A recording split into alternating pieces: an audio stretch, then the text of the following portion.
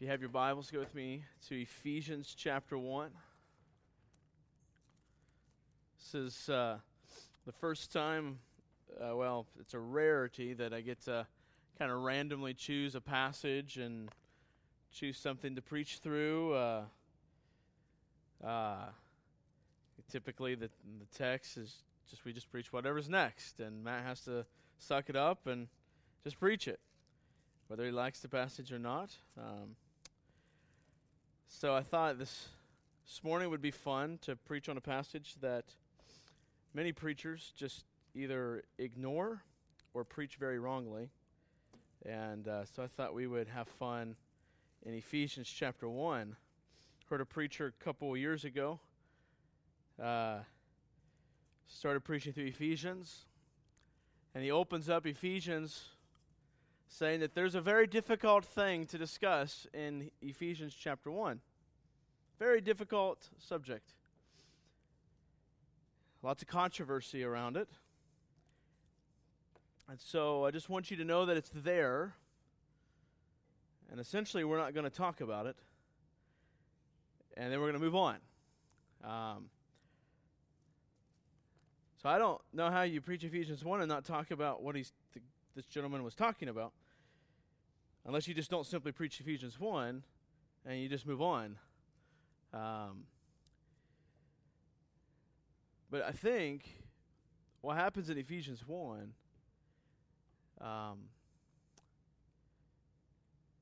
gives us at least some of the foundation and the basis for our hope. I think without Ephesians 1, if the rest of the Bible is true, without Ephesians 1 or Romans 9 and various other passages that speak of the same issue, without that, if the rest of the Bible is true concerning our condition, then we are without hope. That what Paul teaches, what the Holy Spirit teaches us in Ephesians 1, we're without hope if the rest of the Bible is true concerning our condition. So, what I want us to do, I want to read to you. You don't have to turn here. I'm just going to read Luke chapter 2 for us real quick, kind of set the stage here. And I'm going to read from the NIV because I think the translation in the NIV does a little bit better than the beloved ESV does, at least on one verse of the next 16 I'm going to read. It says this, in those days Caesar Augustus issued a decree that a census should be taken of the entire Roman world. This was the first census that took place while whatever his name was governor of Syria, and everyone went to their own town to register. So Joseph also went up from the town of Nazareth in Galilee to Judea, to Bethlehem, and the town of David, because he belonged to the house and line of David. He went there to register with Mary, who was pledged to be married to him and was expecting a child.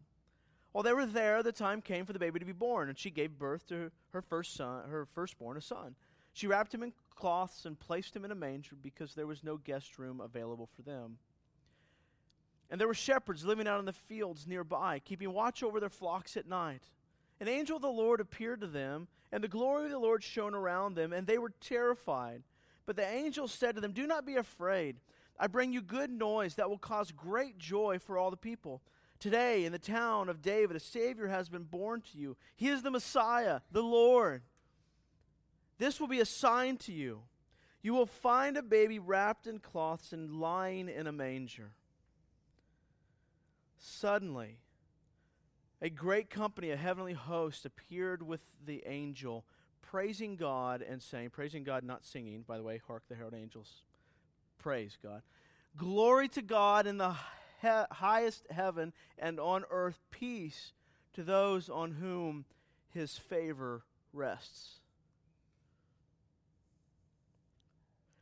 When the angels had left them and gone into heaven, the shepherds said to one another, "Let's go to Bethlehem and see this thing that has happened, which the Lord has told us about." So they hurried off and found Mary and Joseph and the baby who was lying in the manger. I want to pray. Father, let's come to you this morning.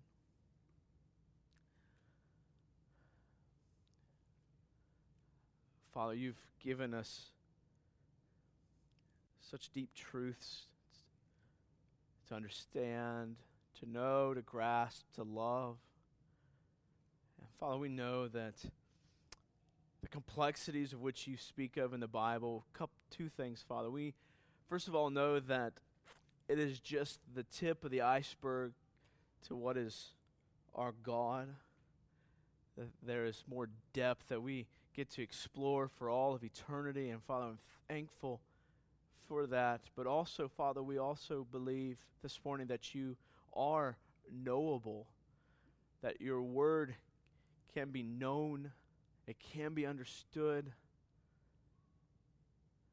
And that, Father, what you've chosen to reveal to us is for our good and ultimately for your glory.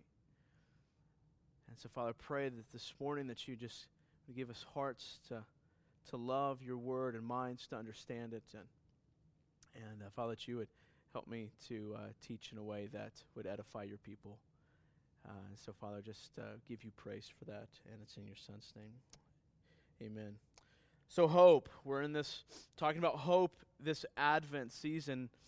Hope is something that all humankind longs to have. We've talked about this, right? We all long for hope, and hope is not far off of many people's minds or even many people's tongues this time of year. Every man and every woman longs for something to grasp a hold of to give them hope. Something for which to look forward to, something to grab a hold of. Some people, not that one of these is better than the other, but some people have big visions of hope. Lofty visions of hope. Maybe something that's divine, or at the very least something that's beyond themselves. Not necessarily the God of the universe, but many people have the desire to hope in something beyond. That's something that's not comprehensible, something that's beyond them, while other people have maybe smaller visions of hope, grasping to a paycheck, or the hope of a promotion, or the hope in the government, or so on and so forth. And sadly, I have to say, I think many of us in this room settle for such doleful hope. We have small visions of hope. We settle for hope in our kids. Maybe they can be my salvation. Maybe they can deliver me. Maybe their ability in sports, or their abilities in school. Maybe the fact that just maybe they'll still like me when they're older.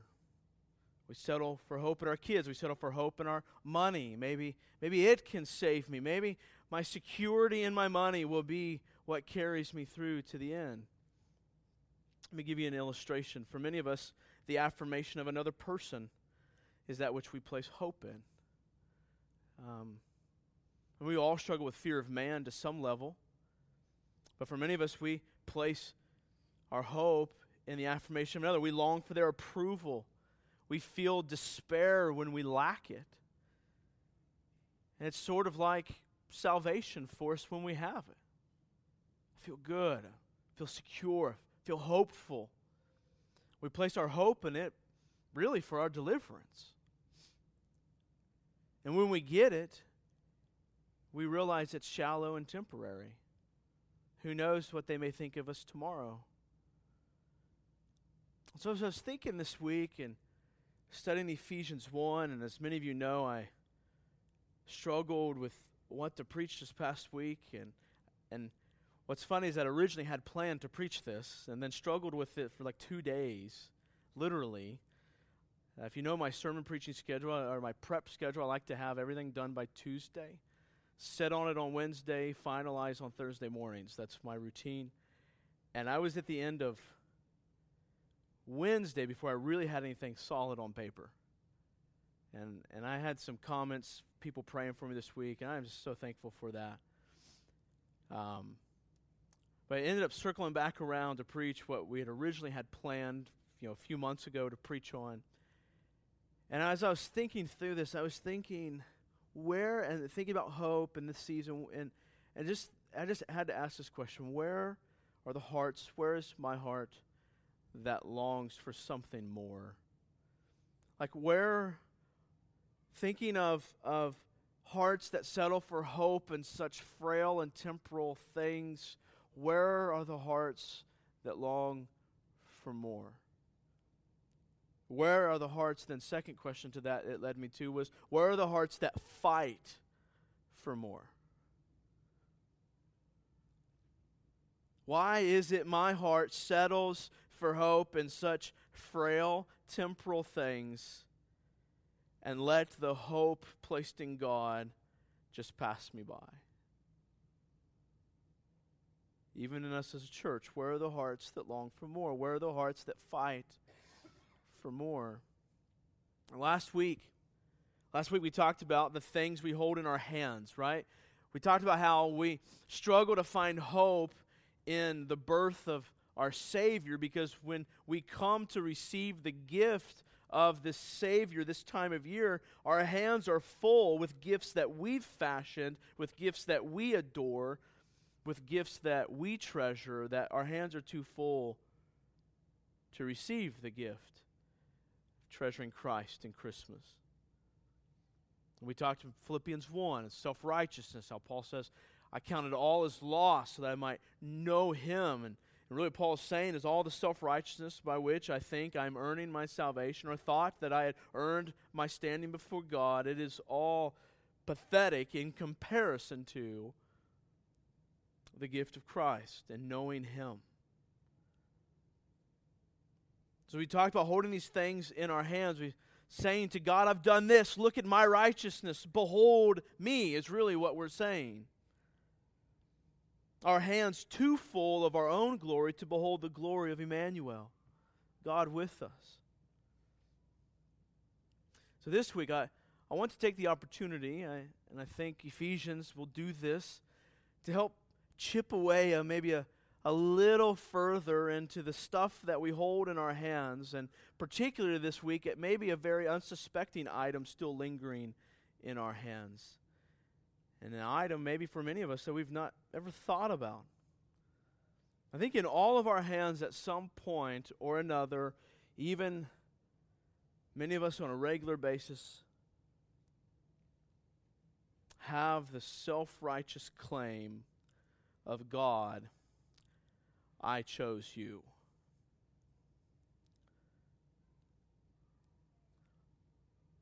We say things like, thank goodness that I chose to follow Jesus, right? Kind of get out the back patter, right? Thank goodness. Thank goodness that I gave my life to Christ. I know right now, some of you guys' hearts kind of maybe tensioning, a little bit of tension coming. That's okay. We'll resolve maybe some of that in a little bit. I think where this really shows itself, let me press in on this a little bit further. Where this really shows itself, where this thinking, I think, can lend itself to even sin, is when we look at another sinner just like us and claim, at least I don't do that. Anybody ever done that? Looked at another sinner and said, man, at least I don't do that. I may do this over here, but I don't do that. Or we look at a lost person or someone who doesn't follow Christ and we say, well, at least I don't live like they do. I would never do that. Anybody ever said that? Everybody ever thought that? Or we look at a part of town, even in Dayton, the one where all the bad people live, and we say, I could never live there. I'm not like those people.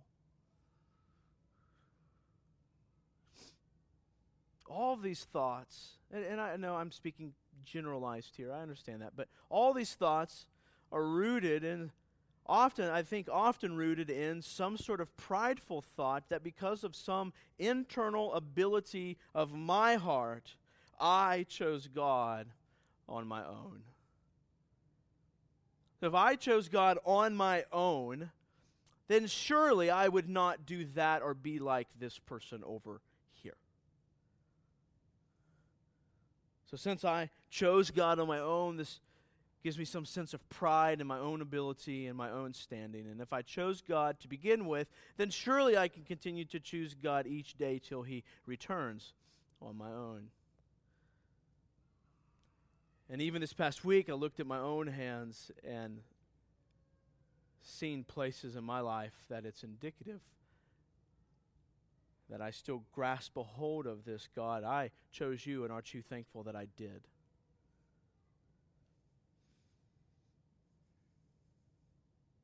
Why do our hearts settle to place hope in something so frail, so incompetent, and so inconsistent? So we say we worship a big God, right? We say we worship this big God. He's great God. He's a powerful God. He's mighty. He's sovereign over all things, and He will save me till the end. I mean, this picture's huge, right? I mean, it's a glorious picture of God. Then when we get to salvation, we say, oh, I chose to place my hope in God. Thank you for the opportunity, Jesus. We say, well, Jesus is a gentleman. He stands at the door knocking and won't come in unless you let Him come in. Anybody ever thought through that idea? There's a hymn that sounds quite like that. Oh, sinner, won't you let Him come in? Anybody heard of that song? Won't you let Him come in? Anyways, I don't want to sing it for you, but I sang it growing up, man. Goodness.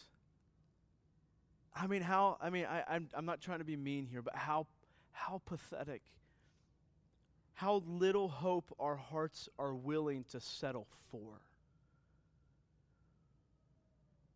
What we need, what we were created for, is nothing less than hope in God, hope in Him for everything, including every aspect of our salvation. That's the kind of hope that we were created for. Right? Hope is a confident expectation, a desire for something good in the future. But all that good in the future hinges upon items in the past and items currently and other items in the future. We should not settle for hope that is somewhat confident and maybe somewhat expectable. But yet we do. There are too many things that we can place in our hands, and so let us today keep looking for what might still be clinging to our sticky little self-righteous hands. They were meant to behold a treasure beyond our comprehension. My goal for us this morning is that our hearts would long for a hope that is glorious, magnificent, and infinitely beyond us. And that we would find this hope not in our ability to choose God first, but in God's sovereign free choosing of us. That He had to act first.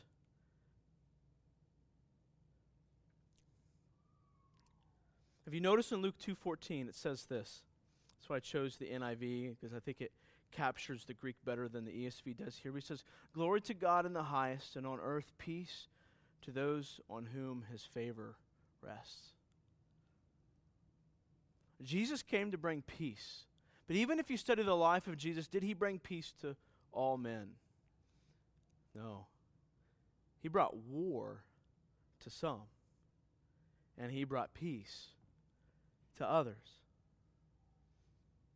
The word there that captures or that we express as peace to those on whom His favor rests, the word there is eudokia. This word here is not reflecting goodwill for humans, which is the way we tend to read this passage, as if men's going to have goodwill, but it's actually God's goodwill.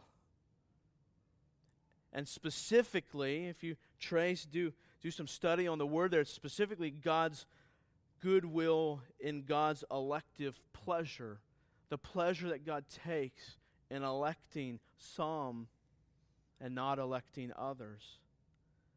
That His choosing to express salvific love towards some. When we have the angels here are announcing what they're announcing, and I want to help us come to see this. They're announcing that finally hope has come for God's chosen people. Hope has come. Peace has come for them. Now, I don't know about you, but that's a hope to hang your hat on, right?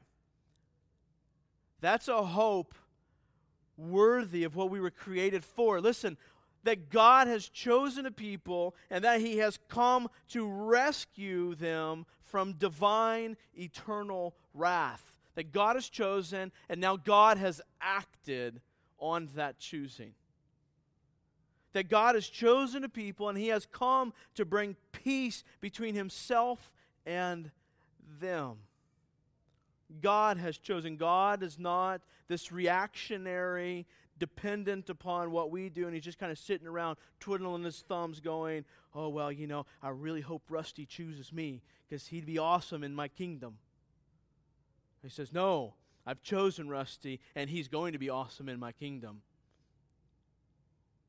God has chosen a people, and God has chosen to make war on sin, death, and destruction. And God has come to bring justice to Himself and peace to His people.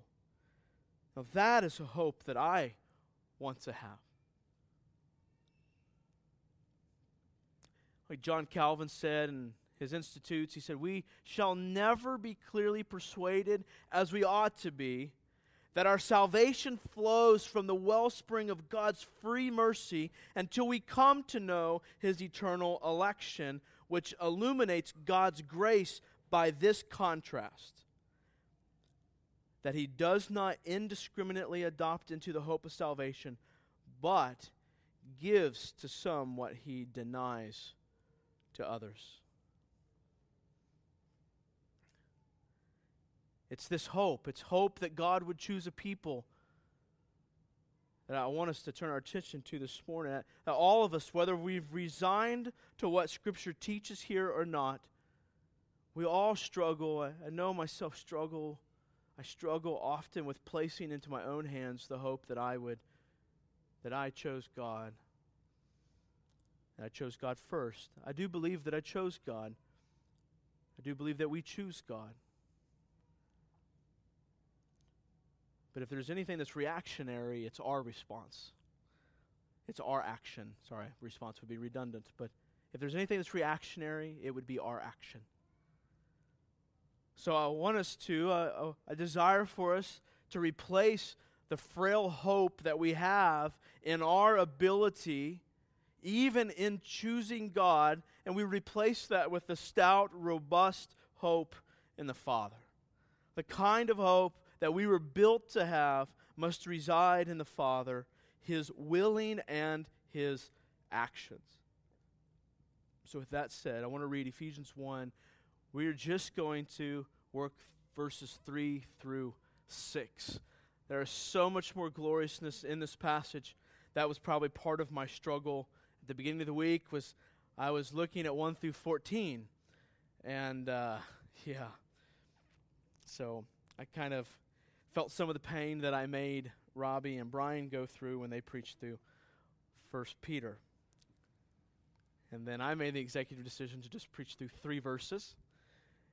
And so that's where we'll be this morning. So Paul says, blessed be, listen to Paul's words, blessed be the God and Father of our Lord Jesus Christ, who has blessed us in Christ with every spiritual blessing in the heavenly places. My goodness, what is he saying? Even as He chose us in Him before the foundation of the world, that we should be holy and blameless before Him. In love, He predestined us for adoption as sons through Jesus Christ, according to the purpose of His will, to the praise of His glorious grace with which He has blessed us in the Beloved. I feel like I should pray again. This morning I want to walk us through this text, Lord willing, and Lord willing, set some of our hearts free to enjoy the hope that your heart was meant to rest in, and for others to be encouraged to continue placing your hope in the Father, at least in the way that this passage would encourage us to do so. So the first thing I think we need to see is this. We desperately need for God to choose us to hope in Christ. We desperately need. Like as in there's no hope without it.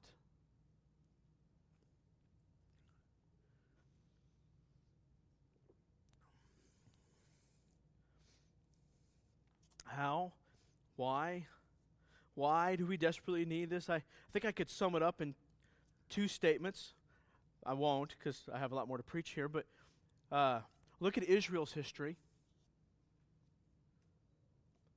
They desperately needed God to choose and God to act. And then I would say, just look at your current state of following God. Even those of us who have been redeemed still struggle with choosing God. We still struggle daily with choosing this over here, what I can put in my own hands versus choosing God over here. But from last week, I want to draw us back from last week when Paul was talking about his hands being empty of anything that might make him, that he might claim in order to make himself right with God. He was including even his own free choosing. At least free choosing as the initial act. If we can claim that we chose God on our own apart from His doing, then I think that's something that we can keep in our hands. That's something I can still walk around with. So why do we desperately need for God to choose us to hope in Christ? I think the first thing is this, that our hearts are darkened and our hands are empty. We think we can place things in our hands, but our hands are empty. Now, where do you get that from, Matt? What are you seeing here? If you look ahead, like later on, I encourage you to go back and study this, but if you look in Ephesians 1:18, let's start at verse 17. I know 17 won't be on the screen, but it says that the God of our Lord Jesus Christ, the Father of glory, may give you a spirit of wisdom and revelation in the knowledge of Him. He says, having the eyes of your hearts enlightened, that you may know what is the hope to which He has called you. What are the riches of His glorious inheritance in the saints? So in verse 18, what he's saying is God has called us to this hope. God has called us to this great hope in Him. But it's not a hope dependent upon man's ability, but a hope dependent upon God's certain doing. It's based upon God's enlightening act. God, our hearts have to be enlightened, which means that formerly they were darkened. That God had to do something to enlighten that heart. Now, we don't have time to dive into this, but we call this regeneration. New birth, where God changes your heart from desiring evil to desiring Christ. New birth, that's when I would say new birth happens, is when God regenerates our hearts. But our hearts have to be renewed in order to see the hope that He has called us to. And that's what I want us to see here. That God had to choose to act in your heart in order for you to have the hope to which you were called. And He says that in 18. What I want you particularly to see in 18 is that we need Him to choose because our hearts are darkened. John 6:44, and there's multiple other passages that speak to this. It says, no one can come to me unless the Father who sent me draws him, and I will raise him up on the last day. No one can come to the Father unless he walks the aisle or joins a church, right? No, unless the Father who sent me draws him, which implies a choosing. Now, before the Father draws us again, He must choose those whom He's going to draw. We'll get to more of that in a few minutes. But back to this passage.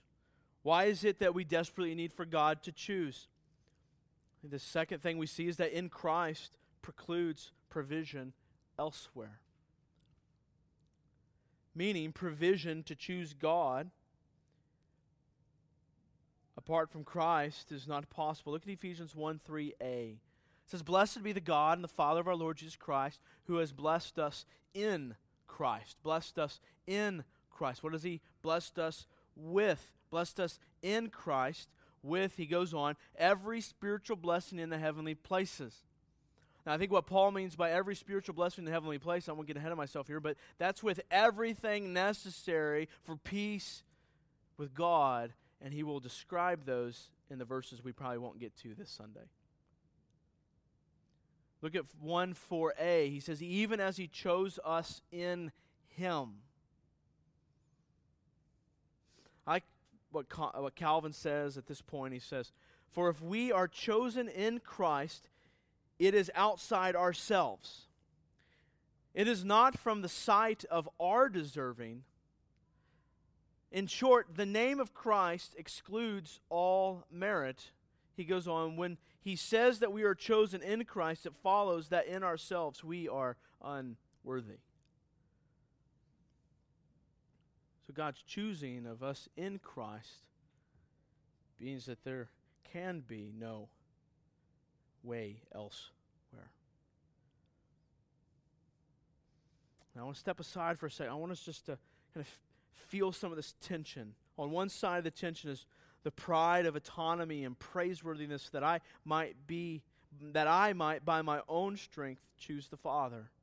Right? There's a pride that comes with that. I don't know if any of you struggle with that. They struggle with that.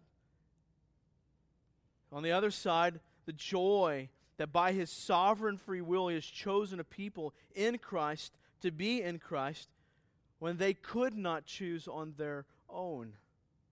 Oh, but if I can choose on my own, I must be pretty good for the kingdom of God, right? Now, I think we could go on and on about why we need God to choose a people. Jeremiah says that the heart is desperately wicked above all things. That's a pretty good one.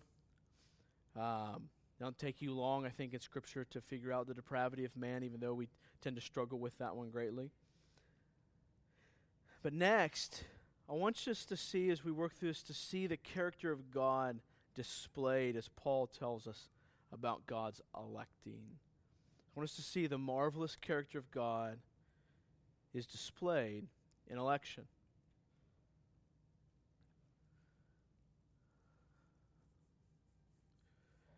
First of all, see God's mercy and grace. See God's mercy and grace. Ephesians 1:3. He says, blessed be the God and Father of our Lord Jesus Christ, who has blessed us in Christ with every spiritual blessing in the heavenly places. God has given us every spiritual blessing. And I did get ahead of myself a little bit, but every spiritual blessing equals everything spiritually needed for the peace spoken of back in Luke. Everything we need for peace with God is given to us by the Father in the Son and through the Son. Everything needed, including the primary and foundational choosing of us by the Father. Think of it this way. All the blessings for being right with God have been mercifully and graciously placed in our hands by the Father who chose us to this. Our hands lay open and empty. He is the one that places every spiritual blessing in the heavenly places in our hands. Next, seek God's holiness and blamelessness. In verse 4, it says, even as he chose us in him before the foundation of the world, that we should be holy and blameless before him. God's choosing is not just to simply be his children in the ways we often think of. To us, a child is a child, no matter how they act, right? This is my child. And I know they're a terror, but they're still my child. But for God, there is a necessary ethical quality to his children. There's a necessary ethical change that happens in his children. They are to be marked by holiness and blamelessness. Now, yes, positionally, don't take that metaphor or that example too far, because yes, positionally, no matter what happens, well, I so hate to say it that way, but anyways, if you have questions about that, we can get to that later. Because there's too many words to explain that for right now. Let's leave it with this. God's children, it's necessity that they become holy in increasing measure and become blameless in increasing measure. They are marked by holiness and blamelessness. Why? Why? Because God's children reflect the character of their Father.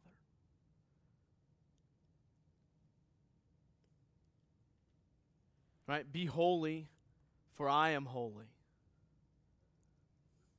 1 Peter. Why are we holy? Why should we be blameless? Because God is holy and God is blameless. You know, just an implication, that means God is blameless and holy in election, whether we think him to be so or not.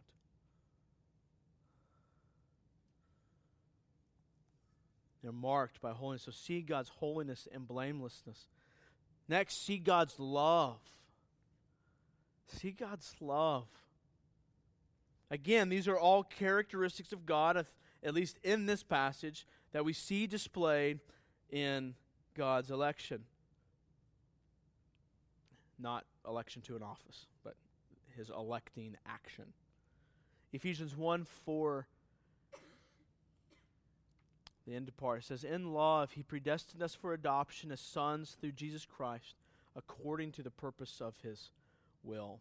Now, just for maybe some of you nerds out there, in love is before the 5, because in the Greek, in love can either go with the verse that follows, or it can go with the phrase that just ended. It literally can go either way.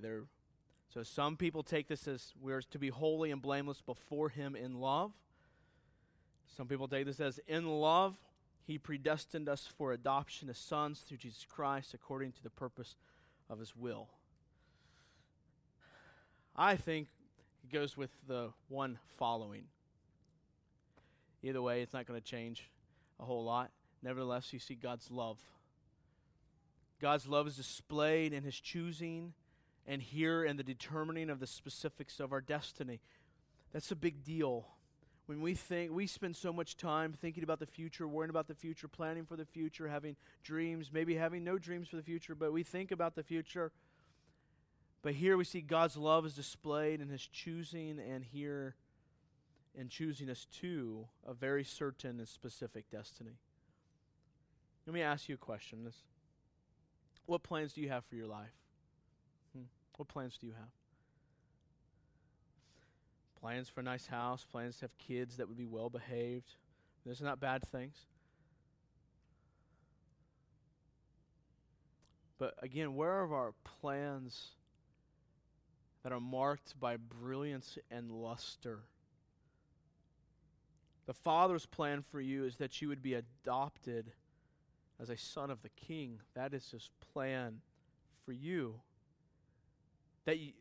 His plan for you in love would be that you would be royalty of the highest sorts.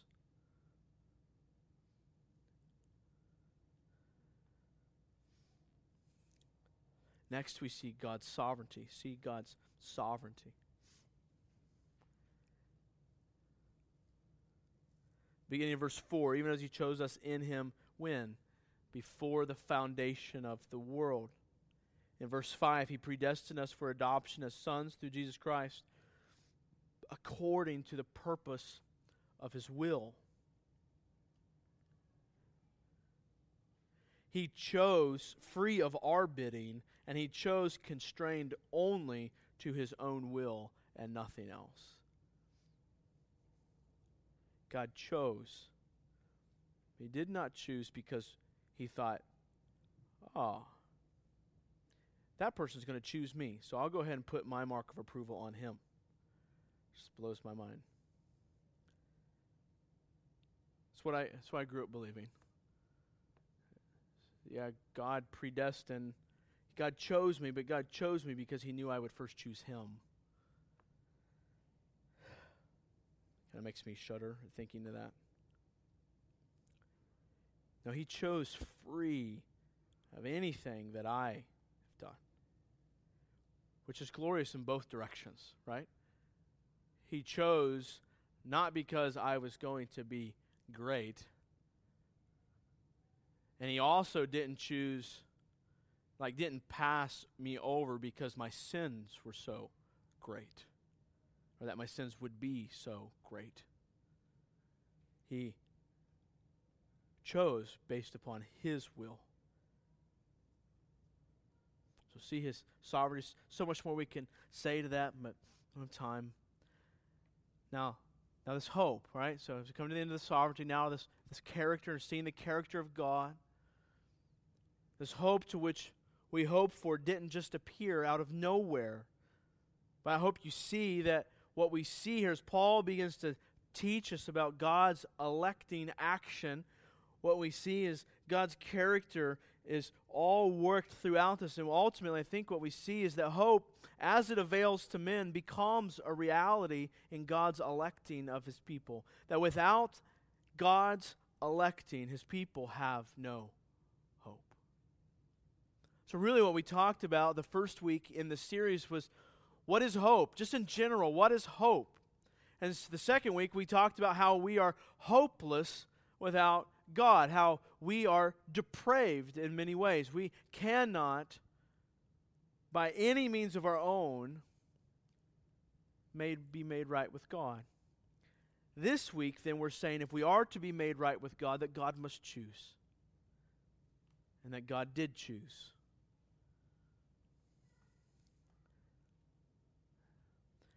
Out of God's heart comes the plan that He would save a people unto Himself, that He would choose them, that in response to His choosing, that they would choose Him. And then comes God's plan to provide for this hope. And that's what we're not going to get to in Ephesians here, but if going on and look at verse 7 through 8, he says, in Him we have redemption through His blood, the forgiveness of our trespasses, according to the riches of His grace, which He lavished upon us. What we see there is how God is making this a reality, how God is going to carry out His will in saving those whom He has chosen. God's provision will be redemption through the blood of His Son. What I want you to simply see is this, that hope for eternal enjoyment of God began in the heart of God, resulting in the electing action of God. Let me say that again. I want you to see that our hope for being right with God, peace with God, eternal enjoyment of God began in the heart of God, the character of God, resulting in the electing action of God.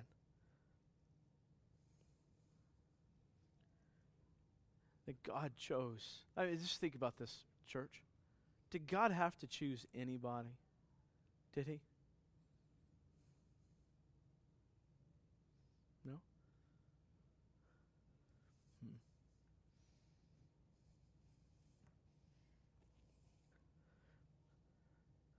Categorically, God chose two things. He chose His people, and He chose His Son to die for His people. The electing of His people and the electing of His Son to die for His people. I like what Charles Spurgeon said. He said, Christ be my first elect, he said. Then choose our souls in Christ our head. Christ be my first elect, he said, God said. Then choose our souls in Christ our head. God our head. Choose our souls. Praise God that hope is not a theoretical idea, but instead it was a reality that burst forth from the heart and mind of God. I hope you're beginning to see that this hope in Christ, this hope in the Father's work, is a hope worthy of our full acceptance. Now I want to finish out our time here, bringing us back to what is Paul saying that we're hopeful for? What are we hopeful for? Well, I want us to be reminded of exactly the hope to which we are called to, that God has predestined us for. A little bit of a distinction between election and predestination. Election is God's choosing, and predestination is God choosing the destiny of those whom He chose. So there's a little bit of a distinction, although they really go hand in hand. But God predestined that our hope would become a reality. You see that. I hope you see that this morning. So let's go back to some questions I asked a little bit earlier, okay? One is this. What do you find yourself hoping for this Christmas? What are you hoping for? What would be so delightful and joyful if it were to come true?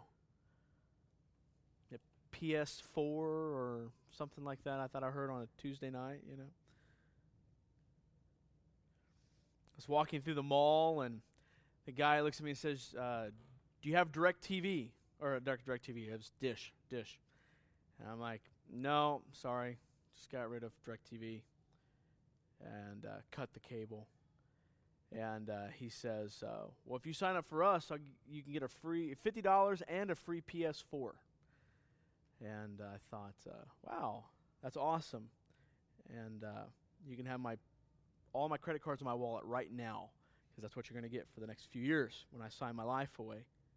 What are you hoping for, though, this Christmas? What does it be so delightful if it would come true? Let me ask you this. What are you fighting hard to attain? Now, obviously, I'm pushing for something more here than just some gift, some physical, material gift. I want you to press into your heart, going, what are you hoping for? What in the future? Like this, yes, we find ourselves in Christmas, but over this next year, if it was to happen, what would just captivate your heart if it was to happen? Not that thing's a bad thing or it's a bad goal to have. It's not my point. But my question is, are you placing your hope there?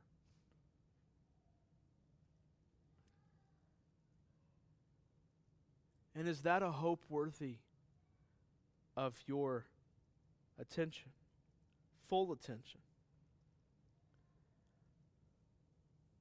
But instead, of followers of Christ, if indeed we are, we would not be satisfied with little hopes. We'd only be satisfied with a hope that would be found, that we could be found, that we would be found, that we'd be currently found in Christ, that we'd be found loving Him and bearing His image for His name's sake. That is a hope that we should have. Our hope is that we would see the completion of this, that us, walking holy and blameless, bearing the name of our Savior, that we would see this to completion, that there would be an end to that as far as this side of eternity, that God would complete that work. I want to show us that our hope of doing this, has been predestined by the Father. Like, do we understand that for those whom God has chosen, He has predestined you to be found in Christ for all eternity? Do you realize that? I mean, just let that soak in for a second. The Creator of the universe has determined that your destiny would be in Christ. I know, I just got to stop for a second. I know these thoughts just so go against the grain of our being. Like, I know.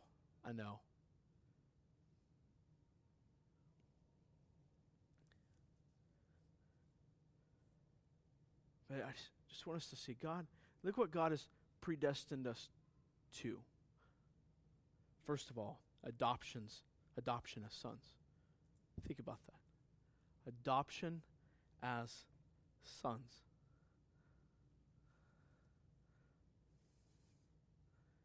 Yes, adoption as the children of God. But I think adoption as sons is strategic. The son, particularly the firstborn son, stood to inherit everything. He predestined us for adoption as sons through Jesus Christ. Think about this. As adoptions as sons, He becomes our Lord, and we become His servants, right? I mean, just what a glorious thing would that be? What if that was all adoption meant, was that we got to be servants of the King, the Creator, the Lord of this world? What if it just meant that we just got to be servants in His house, that we could carry food into the throne room, that we could speak to Him, that we could just be the cook in the kitchen, that we could be the guard at the door, that we could clean the carpets and roll them out for Him as He gets up from His throne, or that we could carry the train of His robe. If that was all we got to do, that He chose us to do that.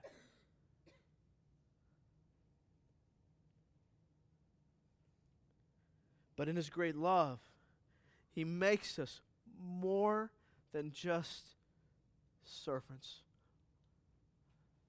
You know that song, I am a friend of God, right? I am a friend of God. Think about that. What if we were just a friend? What's Paul say? He makes us His children. Now, last night, I had some dear friends, new friends, but some very dear friends in our house for dinner last night. They're friends, and they're welcome, and we wanted to be hospitable with them and care for them and make them feel welcome.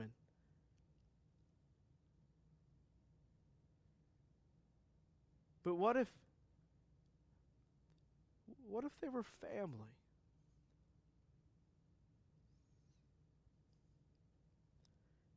He makes us His children. He welcomes us into His presence, not just as servants, not just as friends, but as children. Those who were once His enemies are now His children.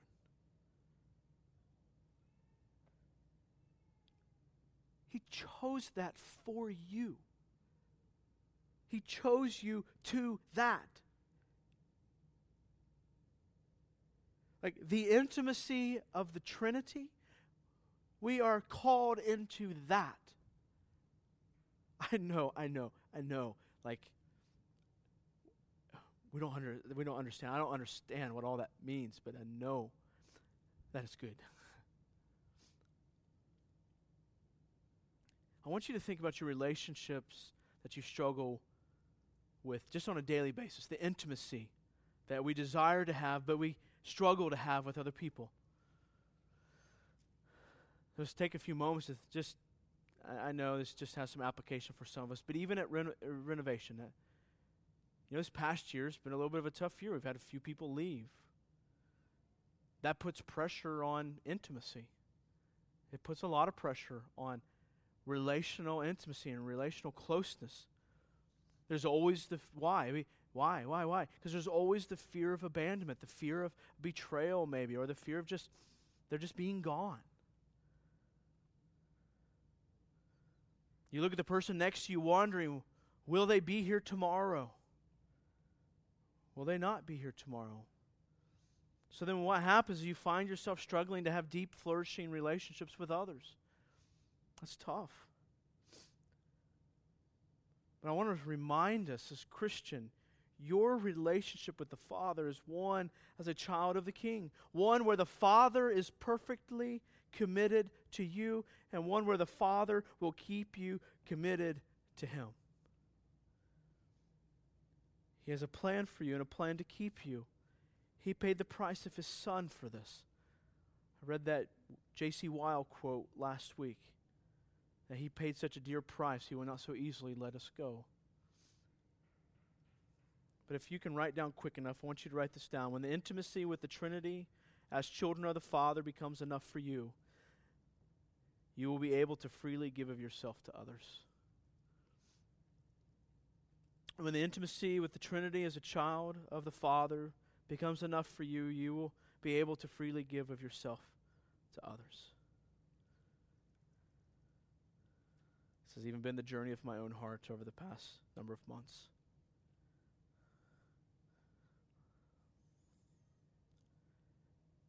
Now I know I took adoption and helped us apply that to a very specific struggle.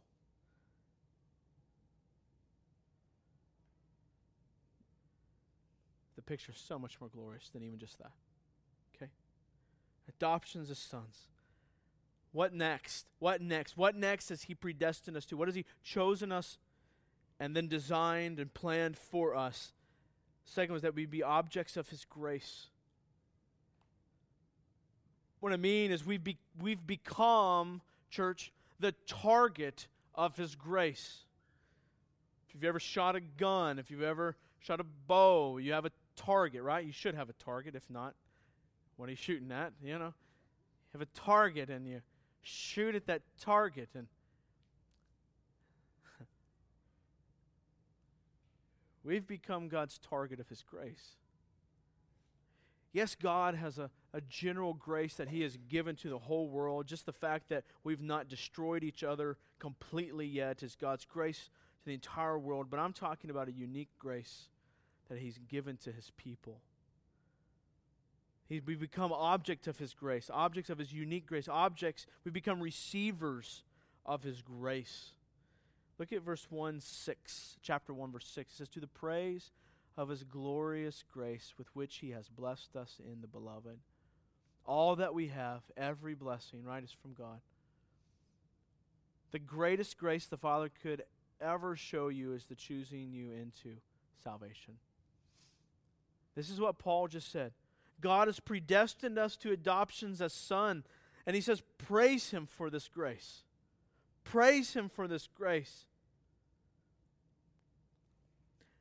And I ask the question, why do we stand at the manger side cherishing our own graces that we have to offer when the Father has already given you the grace of eternal life in His Son? Christian, you are the object of God's grace, a grace receiver. He's chosen you for that. He's chosen you to that.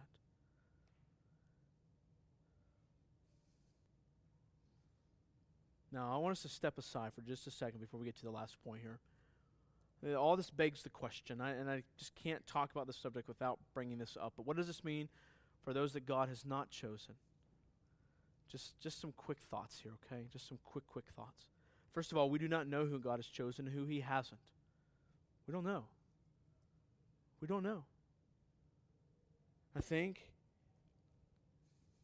we should follow Christ's commandment to take the gospel to the world and make disciples of all nations. We should do that.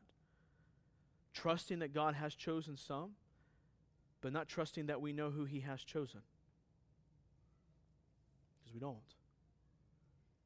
Second of all, if the thought of election so disturbs your mind that you can't enjoy the grace of God revealed to you in this passage, then maybe there's something else in your hand that you deem more worthy of worship.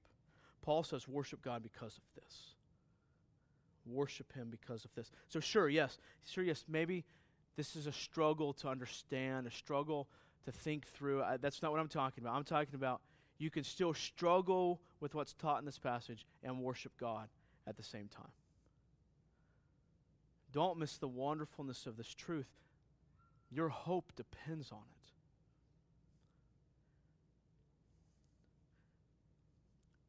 And then the second kind of big thought I would say is that no one knows, again, not even the person who is not following Christ. You do not know. So if you're in this room, you don't know if you're a follower of Christ or not, and you want to be, and the reality is until you've been redeemed, you don't know whether God has chosen you or not. But what we do know is that there's no hope for salvation apart from God. You know, I kind of think of it this way. No one really knows whether or not God has chosen them until after they choose God. And then I think later, most people at least, I know I did, realize that I chose God because God first chose me. That I walked into God's presence because He's the one who opened the door to me, not me open the door to Him. I mean, right? We think about how we teach our kids salvation, right? Just open up the door of your heart to Jesus. I think more in the terms of the pillar and buttress of the truth of the church, that behind it is the glorious King, and and He opens the door, we see His majesty, and we can do nothing but walk in. But the reality is this: God has provided a way for those whom He has chosen, and He draws them to the salvific truth of His work in Jesus Christ, the saving truth of His work in Jesus Christ. He draws men to that, draws women to that. Well, lastly, what has God predestined us to? We talked about adoption as sons, objects of His grace. He has drawn us to praise Him. He has drawn us to praise Him. Look at 1:6. He says, to the praise of His glorious grace with which He has blessed us in the Beloved. All right, church, follow with me here as we wrap this up. All of this, right? The character of God birthing forth the reality of hope. The choosing of some to hope. The predestining of some to eternal sonship. All of this is for the praise of His worthiness. All of this is meant to captivate your heart and my heart with the magnificence of God. All of this is meant to cause your heart to treasure the gift of Christmas. All this is meant to draw your hope to hope Himself, Jesus Christ. All of this. The fact that God would choose some. Next week, we'll study just how God provided for the reality of those whom He has called to hope in His Son. As we look at hope in Christmas, I love this quote from Charles Spurgeon. He says, from everlasting, he's speaking about Christ here, He has not been a secret and a silent person up into this moment. That newborn child there has worked wonders long ere now. That infant slumbering in its mother's arms is the infant of today, but it is the ancient of eternity. That child who is there hath not made its appearance on the stage of this world. His name is not yet written in the calendar of the circumcised, but still, though you wist it not, his goings forth have been of old from everlasting. When God chose us in Him, from eternity past, Christ was there, knowing every choice that God chose to save. He would die for that person. He would die for that person. He would die for that person. He would die for that person. And so my hope for us this morning is that our hearts would long for hope that is glorious, magnificent, infinitely beyond us, and that we would find this hope not in our ability to choose God, but first and foremost in God's choosing of us. The reality this morning is this, is that the gloriousness of this truth, that God would choose me to be His son, right? That God would choose you to be His son, to be His daughter, is such a heavy truth that there is simply no room in my hands and your hands for the worship of anything else.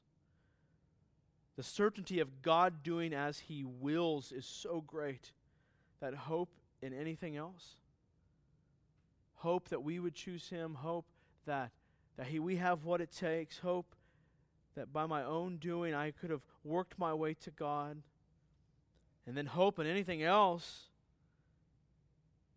just simply seems foolish. But the hope that we're called to, the hope that God chose some, and God chose some with a plan, and that God's going to carry that plan out, that's hope. You know, I have to share this brief story real quick. You know, I grew up in church. I wrote a paper in my undergrad about basically how predestination, as I would understand it today, how that was wrong. I wrote that in my undergrad. I've since burned that paper. I'm just kidding. It's somewhere. I don't know where it's at, but it's somewhere in my past. I remember sitting in seminary, and my theology professor, Dr. Bruce Ware, is a gracious man, just walking us through the things of God from the Word of God, and we kind of get to this, and he just begins teaching, and I just kind of sat in the class and just went, what a little God I've been satisfied in. What a tiny God I've been worshiping. No wonder my heart strays so much. And thus began kind of the journey in my own heart of, all right, well, this is a struggle. It makes sense. You know, and I stand before you, church, saying, this is the only thing worthy of our hope. I mean, think about it. If your hope is in yourself, how weak and frail that is. It might change tomorrow. So we want a big God, a strong God who will keep us post our decision. He will keep us until He returns. But when it comes to that choosing, we want to be worshiped for that.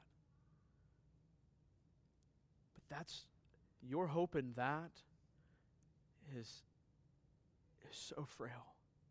But your hope in God, that He would choose, that He would carry out the plan, that it's all, every last ounce of it depends on His hands. That's a hope worth placing your hope in. I'll pray for us this morning. Father, I thank you for these truths from your word.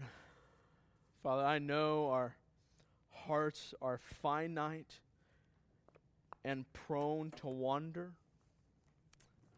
And I think our hearts, if I could add something in parentheses on that song, prone to wander, our hearts are prone to wander towards worship of ourselves. How do we do that? How is one of the ways we do that? We do that by claiming our own ability and choosing you, Father. But Father, you chose us. Father, those who are redeemed followers of Jesus Christ today, you chose them.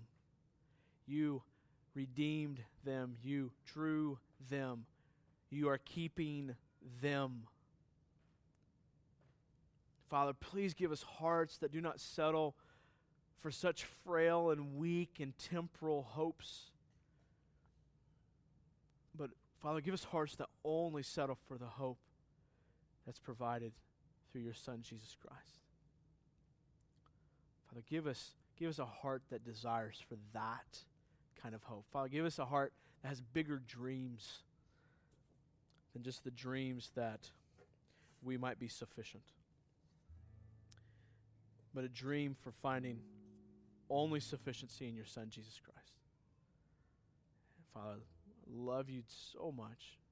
Thank you for revealing yourself to us and drawing us to you. It's in your Son's name we pray.